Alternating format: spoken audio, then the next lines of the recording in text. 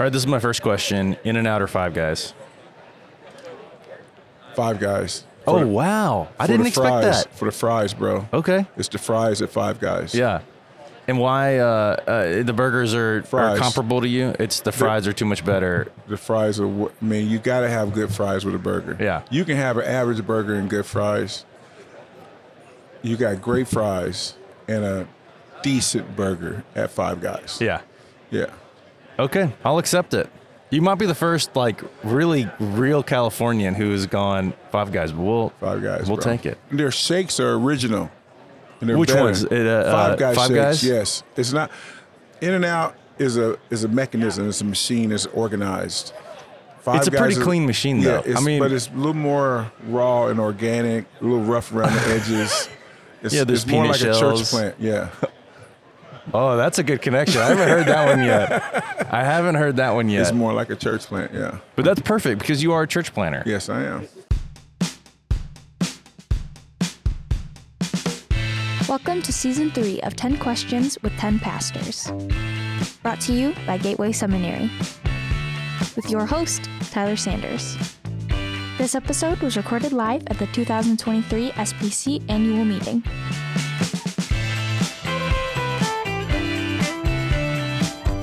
This is Port Wilburn I'm with. He's associational missionary for the Bridges Bay Area Association and church planter. Yes, sir. Planted Rock Harbor Church. What city was that in? Rock Harbor in San Pablo. San Pablo, okay. Yeah. And you were missions pastor there, and you've been sent out from there. I've been sent out from there when I got to the place where the church was pretty stable, and I'm like, okay, Lord, what's next?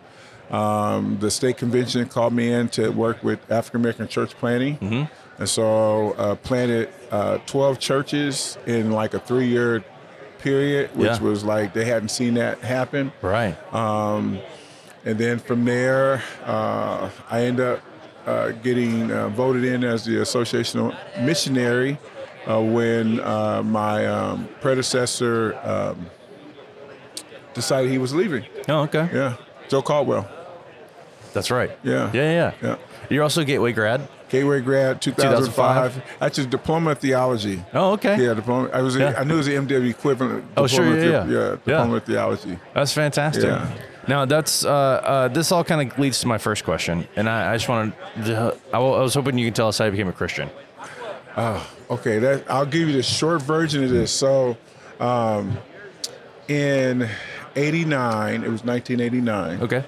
And so I was dating one of God's children, his daughters, and it was, and I knew of God. I wasn't against God or anti-God or anything like that. I was just, I knew God was up there. We're down here. He does this thing. We do our thing. You pay him homage. Maybe watch some televangelists on Sunday morning. That was pretty much my extent of it, of what I knew about God. And so she was the first person, and I knew people that went to church. Yeah. She was the first person I got to see up close and personal who actually had a relationship with God that was struggling at the time. And I never seen that before. I heard people go to church and had not watched anyone walk with God. Right. Even if it's a strained walk. Yeah. Or a backslidden walk or a tension, relationship. I'd never seen that before. Yeah. And so it was in her struggle that witnessed to me about Jesus and the relationship that he calls us to have. And one day she said she can't live. We were living together at the time. And she got up one day and said, you know what? I can't live like this anymore. I gotta go. Wow. And she left. And I'm like, what am I supposed to say? Don't leave, choose me over God, It was like, I let her walk through what she had to walk through, and she started going back to church and everything, and I wasn't against that. Yeah. So as she started going, I tell people, God got a two for one. She goes back, in fellowship and being right with the Lord, and God got me as a addition. And so it was in her recommitting her life. I started going to church. Yeah. And for the first time, it was shortly after going to church and listening. Now I know a God who speaks to you. Now I know a God who relates with you. Yeah. So I'm sitting in there in the sermons, listening to the sermons, and God is just sending these zingers right into my heart. Yeah. And it was surely, probably I don't know what the timeline of that, but I gave my life to the Lord in an altar call. And I only knew at that point in time when I came to Jesus, I only knew one way to serve him. After watching what she went through, I only knew one way to come to God, and that was all the way. That if you're going to do this, you do this all the way. Yeah. And my life just literally did a 180. Yeah. I surrendered it all, and it was interesting because I had this business where I was a process server, so I served legal documents at the time. Interesting. I go from serving the bad news to good news, right? That's a whole nother story. But that's a good way to put it. Yeah, and so I'm in my car, driving around, dropping off notices, going to the courthouses, but I found Christian radio. And it was during that time, that was my primary, I would say, mode of discipleship and training was coming through, Christian radio, listening to J. Vernon McGee, Jack Hayford, Chuck Swindoll, the Bible Answer Man, Focus on the Family Life Today. Yeah. All this stuff just day in and day out. Yeah. God is just speaking to me and built me up really fast and very strong. Yeah. I went through the Bible bus with J. Vernon McGee 3 times in my car. Wow. Right. So that's from Genesis to Revelation in my car. Yeah. 8 o'clock in the morning, 8 o'clock at night is when J. Vernon McGee would come on, And so I learned Christ and grew in Christ tremendously, even to the point where I got saved in a non-denominational Pentecostal church. Yeah. That was a Word of Faith church. Yeah. Within a year of me getting saved, I'm discerning teaching coming from the church and what I've been learning through Christian radio. Yeah. And it got to the place where I had to go to the church. I had to go to the pastor. So the Bible is saying this. The Bible says this, and you're saying this. How do we reconcile this? And his only response to me was, I know this works, and you shouldn't listen to everything on the radio. Wow. And I knew at that time it was time for me to go. Time to go, And this is not having any background Christianity. Yeah. So I'm telling the pastor, right. Yeah. This is not right. Yeah. What you're teaching is not right. Something's wrong. I'm listening to 10, 12 different Bible teachers, and they're all in this one rhythm of teaching and things that they're saying that is lining up. Yeah. And I come here, and I'm hearing something different. Yeah. It got to the place I literally could not sit in the service anymore. Yeah. And I knew God was calling me to another place. We ended up in I think 2 other churches before we ended up in a Southern Baptist church. Wow.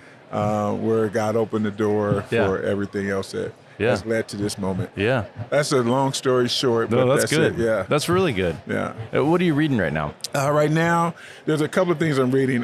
Because I'm an associational missionary, there's a book by Ray Gentry called Baptist Associations, which is a really good book. I've heard of that. I think you guys may have it now in seminary classes. They make it required reading. I think so, yeah. That's really good reading. Ray Gentry is an awesome leader. There's a new book I just got last night that I'm going to be opening up by Bryan Loritts called The Offensive Church. It's really a fresh look at discipleship and how to approach discipleship, especially in light of the divisions of our culture and everything, and how to engage our culture in a way, or how to disciple people in a way that looks and engages the culture in which we live today. Yeah. Right? So we have to be able to deal with the tensions of the world and all the different issues that even we're going to be taking up here at the convention this week.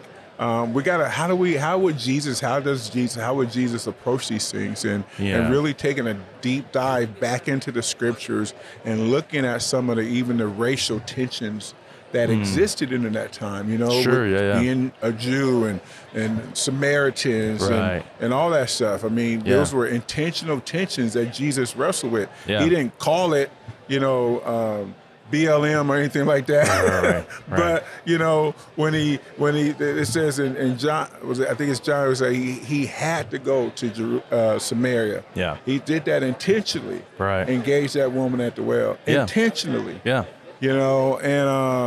And even she was surprised, right? She's like, Sure, yeah. what are you dealing with me? I'm a Samaritan. You know who I am, You right? know who I am. What are Yeah. you dealing with me? Yeah. Why are you even talking? Then he asked her for a drink. Right. He didn't have anything to drink with. Yeah. That means that he was asking for her a drink out of her cup, Yeah. which was even another tension. Like, you want to drink out of my cup? Yeah. First, you talking to me, Yeah. and you want to drink out of my cup. Yeah. Are you serious right now? Yeah. Yeah. That blew her mind. Yeah, completely. Yeah, and the disciples were like, what are you doing, Jesus? Right. But they knew better to open their mouths and say that. But well, and that's one of those things that's hard for us sometimes to catch, modern readers who just don't always have that background knowledge Right. of knowing what that means, Right. Even like I always think it's funny that like, the Good Samaritan, that's a term that's just entered like the English language. Right. It's lost a lot of the edge of what that wasn't a thing that existed in the Jewish mind back then. No. A Good Samaritan. You know what I mean? Like that was those two words didn't go together. They couldn't put those things together, And right, for because us, they were dogs. I mean, right. They they saw literally them looked as dogs. Yeah, yeah, That they had no significance. Yeah. They had no value. They had no meaning. yeah, And Jesus said he was good. yeah, So yeah. yeah. Let's talk about preaching a little bit. Okay. So I like to ask people kind of big picture, like what's your approach to preaching, kind of like in terms of themes? How did you like plan out big sermon, series? What was your like kind of thinking on that? I'm so random. So I'm one of those guys. I'm a random guy. I'm not a systems or organized in that way. I married organization, so that's they say we got to know your weaknesses. Yeah. And so I surround myself around people that have the strength that I don't have. Yeah. And so my wife is the organizer. She's the systems person in our lives. So in approaching series, the closest thing I get to series is I'll preach like books of the Bible, small books of the Bible, so I can go all the through way that. through. I can do that. Yeah. I'm good enough for that. But I'm not. You're not going to see a 6-month, year planned out. That was one of doing that in a seminary class was probably the last time I did that. Planned out a whole series like that. Yeah. But I like taking the books of the Bible, and I like camping out in text. Yeah. And I would do that. I had certain rhythms when I was regularly pastoring. Yeah. And we would do, in the summer, we would camp out on the text for a summer. Yeah. So we would hang out there. Yeah. I know, and we did a series in John where we did do the a 21-day fast. So we did 21 chapters. Oh, sure. Yeah. Of John. So we did do that. And so things like that. So there was some systems to the madness, but it was still a lot of randomness in there. I didn't mind breaking off. Yeah. For when God prompted me There's to something do another new sermon. to do. Yeah. Now, what was your like week to week prep like? Did you have any kind of routine or anything you would go through when you were actually like writing your sermon out? There was not a big routine. I would just make sure I made time at least 3 or 4 days a week to spend a couple of hours of study and meditation. Yeah. I remember Dr. Gainey would say, you just need to stay well read, just to make sure a good flow of information and content you're receiving in order to, be a little more fluid in how you share the text and illustrations and those kinds of things. And then you spend the time in the text. Yeah. And then you let how you've engaged other aspects of the world kind of come in culturally, relationally, contextually, and then just let it flow, you know. And so, I like outlines. I never scripted. I'm an outline guy. So that way it gives me a little more freedom and flexibility. And I'll highlight my illustrations. But that's the most you get out of it. You won't ever, I don't think I've ever scripted anything. Yeah, like a full manuscript type thing. That's not happening. Yeah. What do you think the most difficult passage or topic you've preached on is? Revelation is always been challenging text. And I would say specifically,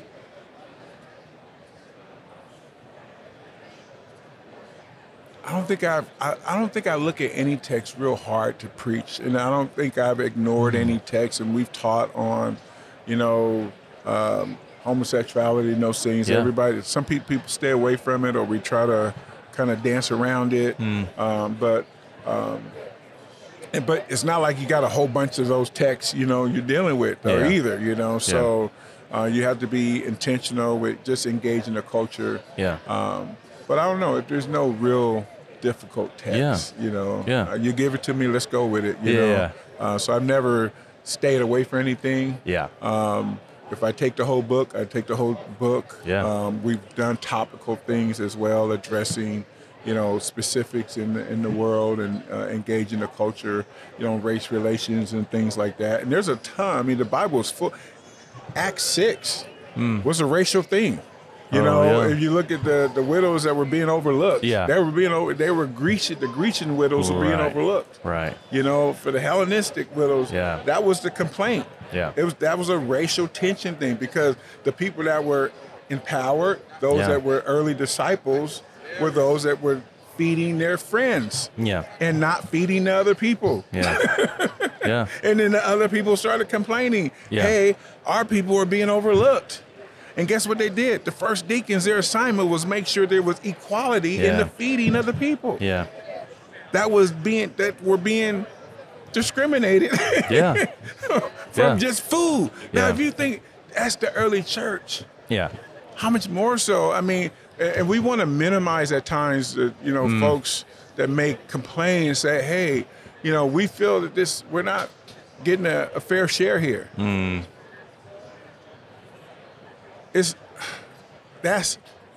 you can't just say that's their perceived idea. You got to legitimately hear people. Yeah, for sure. You know what I mean? And address it. Yeah.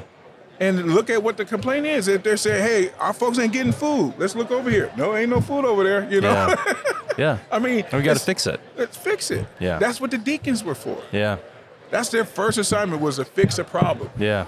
So if you're a deacon, fix the problems, deacon. Yeah. Yeah, that's their assignment. That's good right there. Now, you're church planner and associational missionary. Yeah. We've talked to a lot of church planners so far, or recently, and that means wearing a lot of hats, doing lots of different things. That means no money, no cash, no building. Yeah. That's what that means. You're planning the church. Yeah, but you also have to do everything, either. Right? Yeah. And so I guess my question is, what's like one of those pastoral roles or responsibilities that you kind of feel like is a sweet spot for you? And what's one that's like a growing kind of area, growing edge maybe?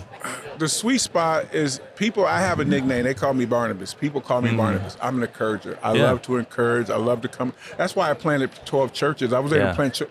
Those guys were out there. I didn't do anything special. They were already out there. They just needed someone to come alongside them and encourage them in what God had already called them to be and do. That's my greatest assignment. If I can help you be everything that God's called you to be, that's a win for me. Yeah. But guess what? I don't make the call. I don't assign the call. All I do is come and help blowing that flame that God has lit in your heart. Yeah. So that's my sweet spot, But you got to have a flame lit. If you haven't been called, I can't do it. I can't light that flame. Yeah. I can't call you. All I can do is if you tell me, Brother Port, I really feel I've been called to do this, or God is really putting this on my heart. Let's explore what that looks like. Yeah. Let's point you in the right direction. Yeah. Let's connect you. When Paul got saved and he tried to join the church, right? What did they do? Like, you ain't coming over here. They shut him down. Yeah. It said, but who came alongside of him? It said, but Barnabas came. Yeah. And Barnabas took him. Yeah. And Barnabas took him to the apostles and said, hey, he told him his story. He said, this guy, blah, blah, blah, told him Paul's story, and it turned him loose. Yeah. I get to do that as an associational missionary. Yeah. I get to do that with church planners. I take guys, I tell them, get their story, and then I tell their story to someone else, and I turn them loose to do what God's called them to do. Yeah. Now, Did I answer that question? Yeah. Okay. Yeah, that was good. Okay. There's like a second part, I guess. What's a part like what's a role that's like a growing edge, you feel like? Growing edge is being more Paulistic in my temperament. My wife is like, yeah, you're a Barnabas. Sometimes you need to be a little more Paul, And you keep in mind, when Barnabas was one that found Paul, right? Yeah. Same way he came alongside John Mark, and when the time came, Paul didn't want to deal with John Mark, right? In Acts, right? He's like, nah, he bailed on us the first time. He can't come back with us on this second assignment. And Barnabas was like, man, come on, give him another shot. He's going to be all right. We're going to do this, And I'm ad-libbing, of course. We know that. But, we can only assume the argument. But they said it was no small disagreement. So, but Barnabas was a type A. I'm sorry, Paul was more type A, more focused. Let's get it done. We don't have time to waste. I like that guy. I don't like that guy. Right. This guy's coming with us. That guy's not coming with us. Paint. End of the story. And Barnabas will give you 2, 3, 4 chances, right? And so that's what he was doing, John Mark. But keep in mind, that's the same thing that Barnabas did for Paul. When for Paul, sure. Nobody wanted to deal with Paul. I would have told Paul. I said, look, when nobody wanted to deal with you, I dealt with you, right? So let's give this guy another chance. Didn't happen that way. We see it in the scripture they parted ways, but Paul later on says, hey, bring John Mark. He's good for the work. But that was some years later. There was some reconciliation. But in the beginning, Paul's type A. And so that's my weak part. There's times where I need to be a little more type A, a little more focused, a little more like, okay, how many times we want to deal with this guy who keeps, messing up or whatever the situation, sometimes you got to turn them loose and let God deal with them. But you can't always walk with people who are, continuing to fall off, So I would say that's probably, how many times is, you stop working with someone, how many times you kind of, turn things loose and just kind of turn it over to the Lord. So, can you tell me a swing and a miss you've had in ministry? I would probably say it's some of those situations where maybe you give a person too many chances. We tried out so many different things in ministry. I tell people I'm not turning down anything but my collar in the way of opportunity, and so we try out a bunch of stuff. Let's see what works. Let's move on. What doesn't work. I can't think of the misses, the successes, I think, outweigh the misses in ministry. And so I don't even really, I'm so attention deficit, I can't even remember one that we missed. But I'm sure there was a few of them. I think maybe even even more so maybe when in counseling situations, maybe being a little too gracious at times. Where, there's some situations we can't afford to be, too lenient in certain situations. I think that's a message of the church at large. There's situations even in what we're dealing with in the culture today with some of the things that we've allowed to happen in the church, and maybe, I won't say intentionally turn a blind eye, but maybe didn't address things the way we should have. We got to be real careful of that today. And so without getting too specific. There's this question. It's kind of hard for me to ask this question. Well, I've realized that I don't ask it very well. You were in seminary. What's like the one thing a seminary student needs to leave seminary with? Like if they miss it, they've missed something really valuable in their seminary education. I think the discipline of just embracing that time of preparation. I think we all need that. How to properly approach the text, I think, is really healthy. I think that's the one thing, knowing how to study the scriptures. I think really sets you up for a better mission field experience, if you will, when you can properly assess the Word of God. I think that's one of the things that seminary really prepares you for more than anything else. I tell people, you go to seminary, there's so much being thrown at you. It's just, you pack the suitcase of all the things you're learning. And then when you get on the ground, it's like when you get to vacation or you get to where you're going, and you begin to unpack the things that you may need, practical things that actually fit and apply to the situation, leadership, organizational things, working with people, structures, those kind of things. I think that's the best thing you get from seminary. Yeah. It's just how to do ministry. Yeah. I think the overall picture of how to do ministry. Yeah. It's never one size fits all, or even when you get on the ground, it's completely different, and you have to change things. But go ahead. Yeah. Well, is it kind of like it gives you a framework or something like that? It kind of gives framework. you like the building blocks, maybe? Is Yeah, that it kind of does, way to- because keep in mind it's still abstract. Yeah. It's not. I mean, you may learn something in seminary, and it's not a direct correlation when you get on the mission field. Yeah. I mean, you still got to go through the personal experience of what you're engaging, and how you're engaging, and who you're engaging, because those things are, they're more pragmatic, if you will, and not. I mean, this spiritual. This is a spiritual thing, and so what we're learning is what we're learning. It's academics and all those things, which are good, but when you get on the missions field, how do you? Those are seminary is the professionalism of what we're doing, but how, as the psalmist says, as a deer pants for water. My heart pants after you. Yeah. To the Lord. Seminary don't teach you how to do that. When you get to the ground, you get on the mission field, and you actually have to pray for people. Yeah. Missionary is not really. The seminary is not preparing you necessarily to do that. Right. It may tell you how to search for prayers and how to study prayers, but it's not really teaching you how to get on your face before God. Yeah. We don't have a class. There's no seminary class. Okay. Everybody right now, everyone get on their face. Yeah, we're practice it. We're going to practice this. Yeah. We're just going to get on our face before the Lord. That's the class today. Right. Right. You got 45 minutes. Just go before Jesus. Yeah. And then when you're done, class is over. Right. Right. That actually would be good. That might be a good class, yeah.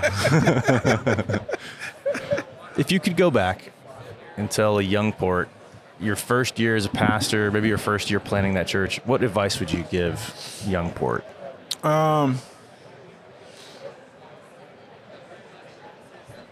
Get some healthy rhythms in place. Work on self-care. You can't go 100 miles an hour 7 days a week. I used to argue with my, when I was doing spiritual formation, the practicum class. Oh, yeah. And I had a DOM. They tell you your spiritual leader needs to be someone in a position where you want to be, or your mentor needs to be in a position of, and I never, even though I'm an associational missionary and I met with the DOM, I really had no I had no desire to be a director of missions. I was just meeting with him as my spiritual director. Yeah. But it wasn't like I was really trying to be in his role, because my focus was on church planting. Yeah. But here I am now in the role that he sat in. Yeah. And so, like I said, I would tell myself, get some good rhythms in place. Yeah. Take care of yourself more. Take some breaks. Sabbath. Oh my God, that's get rest. Get rest. Yeah. We do not Sabbath well, folks. The Sabbath was made for man, not man for the Sabbath. He says, Yeah. And there's something to that I've learned over the years that I wish I'd have known sooner. Yeah. I would argue at times with my mentor that my study of the text for seminary was just as good as regular study for my personal growth. I usually think the Bible is the Bible, right? If I'm reading it, I'm reading it. If I'm taking it in, I'm taking it in, right? I mean, what difference if I'm writing the paper afterwards or it's still getting in me. Yeah. He says, it's different. It's a little different. It is. Yeah. I argued that for years until I realized right. I was wrong. Yeah. Yeah. So listen to that. Yeah. That's good. Yeah. I think that's really good advice. Yeah, it is. It really is. I mean, in hindsight now, you know. Yeah. Well, that's a lesson you just have to learn. It may be for a lot of people one you just have to learn after doing it, you know. Yep. Graduated 2005, so that's 18 years. Yeah. I had a son, so I announced him. When I came to seminary, I had 4 girls, and I got to speak at graduation. And it was in my graduation speech that I announced the birth of our 5th child, Zion. And so, just briefly, so I came. My children, Ariel means lioness of God. Michaela is number 2, means who is like God. Number 3 is Alia, God's presence or God's being. And number 4 daughter is Faith, because a man with 4 girls got to have a lot of faith, right?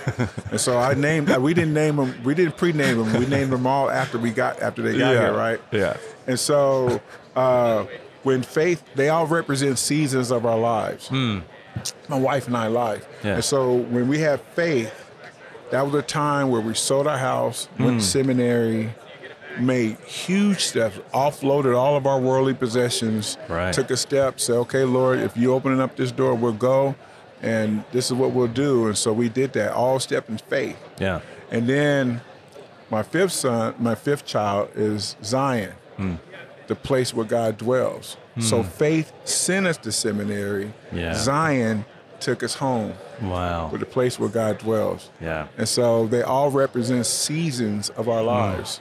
And so Zion came at that season. It was time to leave seminary. Faith was born, she was 2 when we came to seminary. Wow. Yeah. Wow. So that was interesting. Yeah, that's amazing. And it's all hindsight now, right? So, right. But now you can see it. God tells a story through our random names of our children. Yeah. He goes back in hindsight and says, this is a story. Yeah. And he tells a story. Yeah. And so, That's perfect. Well, Port, thank you for sharing your story with us. Amen. We really appreciate it. Thank you for having me. Gateway Seminary, the best in the West. We'll keep that in the podcast.